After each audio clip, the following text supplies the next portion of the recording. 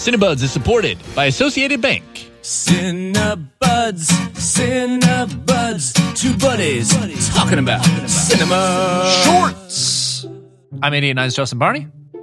I'm Milwaukee Films' Christopher Pollard. And we host a podcast about movies called Cinebuds that normally airs on Wednesdays, but we are on every day of the week because the Milwaukee Film Festival is going on now through October 29th. And Christopher is suggesting movies that we should see every day. All the movies you can see whenever you want because it's virtual and you don't have to go to a theater. So all you have to do is, sit there and press play. But we're suggesting movies that you should see to kind of like narrow the field, So, Christopher, what should we be watching today? I would suggest a film from Chile called Emma. What is Emma about? Emma is about a choreographer and a dancer and how their relationship falls apart after they give away a adopted child.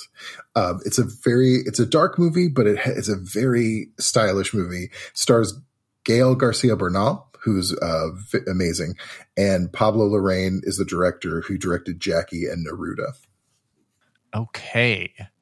Emma of the World Views category. The selection for today for the Milwaukee Film Festival. If you want to watch Emma, go to mkefilm.org/festival, and you can see that's where you can see all the movies too.